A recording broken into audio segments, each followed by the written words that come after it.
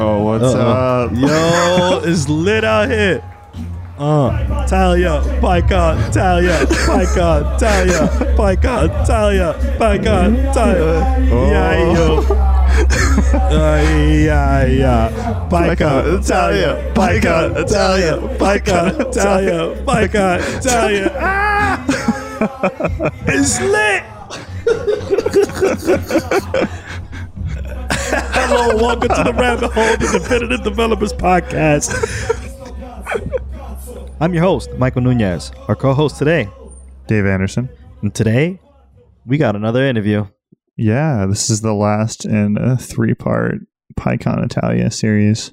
Yeah, Dave was out there a couple months ago, or many months ago, rather, to Florence, Italy, where he gave his talk in PyCon Italia. Choose Your Own Adventure, right? That was the name? Choose Your Own Adventure with Client Web Choose Your Own Adventure for Client Web Services with GraphQL. It was a mouthful. Oh, yeah. No, I mean, definitely. But it was fun. Yeah, you scored a couple of interviews, which is great. Great content. But the one up next is with someone by the name of Patrick Arminio. For those who don't know, Patrick is the chairperson for PyCon Italia. How did you manage to sit down with the chairperson of PyCon Italia? We had the GraphQL connection. And also Patrick is a super chill guy. Like he's very relaxed. Yeah, so Patrick gave a talk on GraphQL and Python, which I saw on the schedule, and I was like, oh no, there's 2 GraphQL talks. Right. This guy's my rival.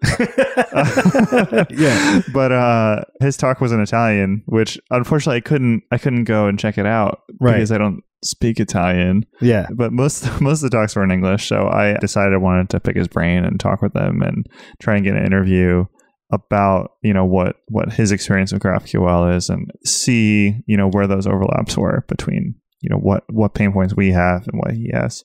Yeah, because I imagine like you guys are using the same frameworks, but like there's different uses and different like domains where you would use GraphQL in a completely different language that you would talk about GraphQL in. Yeah, like he was talking more about like message passing and like adding things to queues and stuff like that. And that's not really a use case that we're using right now. But like a lot of the common core problems that he was facing, like how do I do permissions and authentication and authorization for this service where it's so flexible you can really do pretty much anything with it.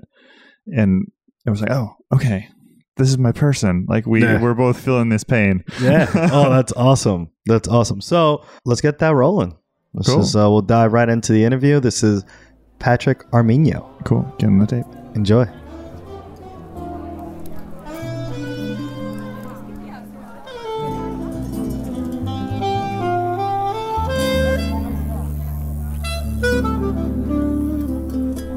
Hi, fine. And thanks for hosting me in this podcast. Awesome. Why don't you tell us a little bit about yourself? So, yeah, I'm a full-stack developer. I work in an agency in London, and I mainly do backend stuff right now, and I'm focusing on Python and GraphQL for my work and also personal projects. Yeah. And I'm also I'm the chair of PyCon Italy, so we organize this conference here in Florence every year. Nice. And we are also working on building the current website using modern technologies like, I said, GraphQL and React for the front end. Cool. That's good to like put that in practice. So what excites you right now about GraphQL, or what problems are you most interested in? So I'm most interested in the permission authentication. I think authentication is mostly solved right now because you can use headers, so you can send tokens as a feed. Yeah, it's pretty agnostic to whatever approach you need. Permission is quite interesting, especially if you use frameworks like Django, where you already have loads of stuff made for you, like all the groups, permissions on actions, on single models. Right. And yeah, something that I'd like to work on the Python libraries to actually have an integration for those fields, for those Django features. Like to build it into the graphene. Yeah, I think it should be built in because it really makes sense to have it like as a feature of the library. Yeah, it's something that comes up like quite often. Yeah, it seems like that's something that we're struggling with right now too, because like with so much flexibility that you get with GraphQL, which I guess like just to give context for anyone who doesn't really fully aware of it, it's a query language for your API. So you can get any fields, any model pretty easily by default. So yeah, you can also do like with mutation. You can do changes on the server, and it's quite powerful because it's not related to entities, so you can do like a mutation that doesn't send a notification to a specific user, for example. Right. And if you have like this power on your API, you need to make sure that no one is using them inappropriately. Yeah. So that's where permission comes into play. Right. And especially for like some fields that might be like sensitive data. Yeah, like, especially for that. For example, I think some of the ideas we have for our conference website is, for example, the admin can see the email of the users, but not the normal users. They cannot see. Right. You can't list out the email address and home address of all of the users. Yeah, since like GraphQL, it's easy to introspect the API. We need to make sure that only if you're logged in as a admin user, you can see that field, or if you're logged in as a normal user, that field is always none. So you're talking about like really aggressively even hiding the fields so that it wouldn't even be part of the schema, or where it would just return no value? So potentially, yes, we can hide the field. I'm not sure, since this project is going to be open source, we're probably not going to bother about hiding the field. Right. It's going to be there. But maybe that's something that could be interesting for someone that's got an API that it's going to be used internally and externally. And that's what I think GitHub does. So their GraphQL API is being used internally and externally, so it's public and private at the same time. Oh, so like the public API, the V4 API, which is pretty awesome. Like if you haven't checked it out, like you should definitely go to their website and play with it. They have graphical setup and everything. But so you're saying that like their public API is a like subset of what fields might be possible on the private API. Yes. So they eventually have a single code base that works for internal and external, which is quite amazing because you have to maintain only one project, I guess. Right. Yeah. Yeah, it's definitely a challenging thing, especially since like a lot of what the user sees might be like restricted by their context. Like, if, for example, like on a purchasing site, I might not be able to see the orders of another user, but I definitely want to see my own orders. And maybe different users might have different abilities to like see certain information on those orders. Have you looked into like kind of like precompiled queries or like? Oh yeah, that's something actually. Yeah, I always forget about that. It's quite interesting because you can do interesting stuff with that. So you can optimize, for example, the front end. So you only send an ID. So so it's like less overhead and maybe also a little bit more security because it's locked down. Yeah, definitely. I mean, it depends if you lock down the backend as well. So you can only say, I only accept the following queries. So by IDs, and you can also use get if it's just a query, it's not a mutation. So you can use caching on it. Oh, so you can that's true. Varnish on top of it.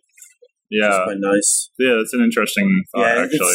It's something that Facebook is doing, and they are doing it for Instagram for sure, because I was playing with the API. Oh, really? They basically send an ID, like a query parameter. Okay. And this is how they use it. Yeah, I know Twitter is doing a similar thing where you need to, like, submit your query. Like, even for the public API, you need to submit your query, and it validates your query, and then it gives you an ID back, so then you need to go and ask for that query by the ID.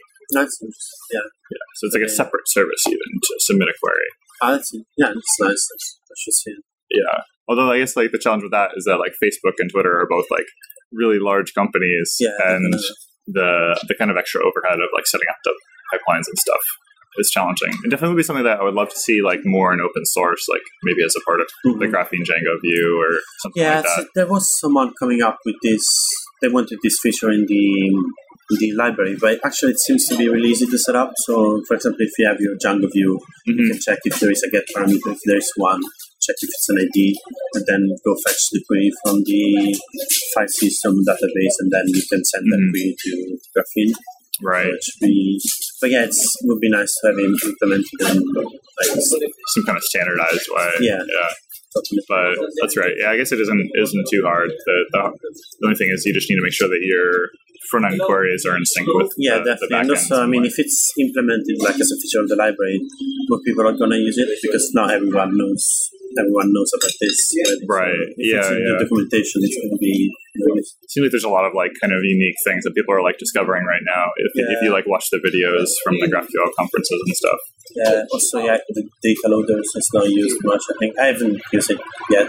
They're pretty great actually. Like so for our particular application, we basically made a really robust web page as our first one. So it's pretty much like a spreadsheet where there's like all kinds of financial information and quantities and calculations happening. And so in the end, like you might have like 40,000 or like 400,000 records that are coming over the GraphQL API. And at that point, you kind of hit a wall and you need to use data loaders. So I don't know if you saw Piero's talk on Friday, but maybe if they recorded it, you could check it out. But there's a blog post that he put up as well. And I think he explains the data loaders pretty well. Like that's one of the areas that I think Graphene like could be a little bit stronger, like the documentation for data loaders is just a little too brief. It's like they exist. Then what? Yeah. What's next for PyCon Italia and any other conferences? So, we have some big plans for next year because it's going to be the 10th edition. So, we're trying to do something nice. It's definitely going to be in Florence again, but it's really hard to find another venue that cooks so well and that we know. In this particular hotel here? Yeah. Okay. Definitely, we're going to work on the website because that's like a key priority now. I guess that'll be really nice also for the 10th anniversary to have definitely, a nice shiny website. We have like a few people that want to help out, but we need someone also to organize the work because with so many people, it's really difficult to spread out work. Someone's got to be the project manager. Yeah, hopefully, the product manager. Maybe I found a guy that's right. Yeah, because he was saying, "Oh, maybe we should do Kanban and stuff." Do you want to do it? Yes. That may be interesting. That's good. Just apply some peer pressure. Mm-hmm. Yeah. For next conferences, I'm actually going to a few of them next 2 months. So I'm going to Google I/O next May. Where's next that month? one? Google I/O. Uriah? What is it? Google I/O. Google I/O. Yeah. Oh, great. Yeah, it's in Mountain View. Cool. And I'm going to DjangoCon Europe. Actually, I'm giving a talk about GraphQL.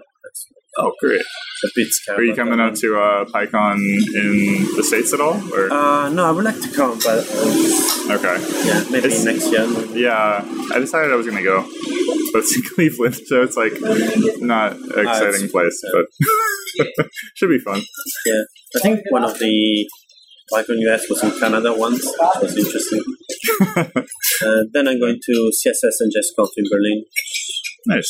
So I've been doing mainly backend comp, so some front-end would be really helpful, I guess. Yeah, like a refreshing change of pace. Yeah, and they also care a lot about accessibility and diversity, so it's going to be interesting. Hopefully I'm going to get some ideas for our conference to increase the diversity. Nice. Okay. Yeah, I guess that helps too, being an organizer. You probably have a good excuse to like bother people on the other organizing committees. Definitely.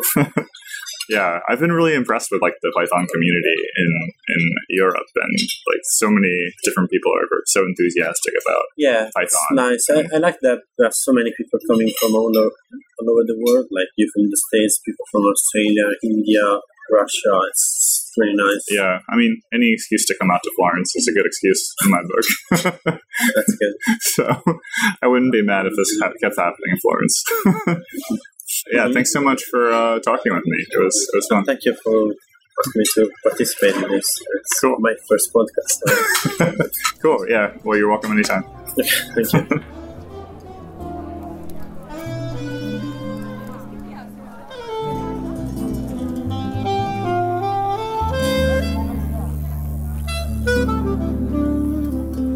Follow us now on Twitter at Radio Free Rabbit so we can keep the conversation going.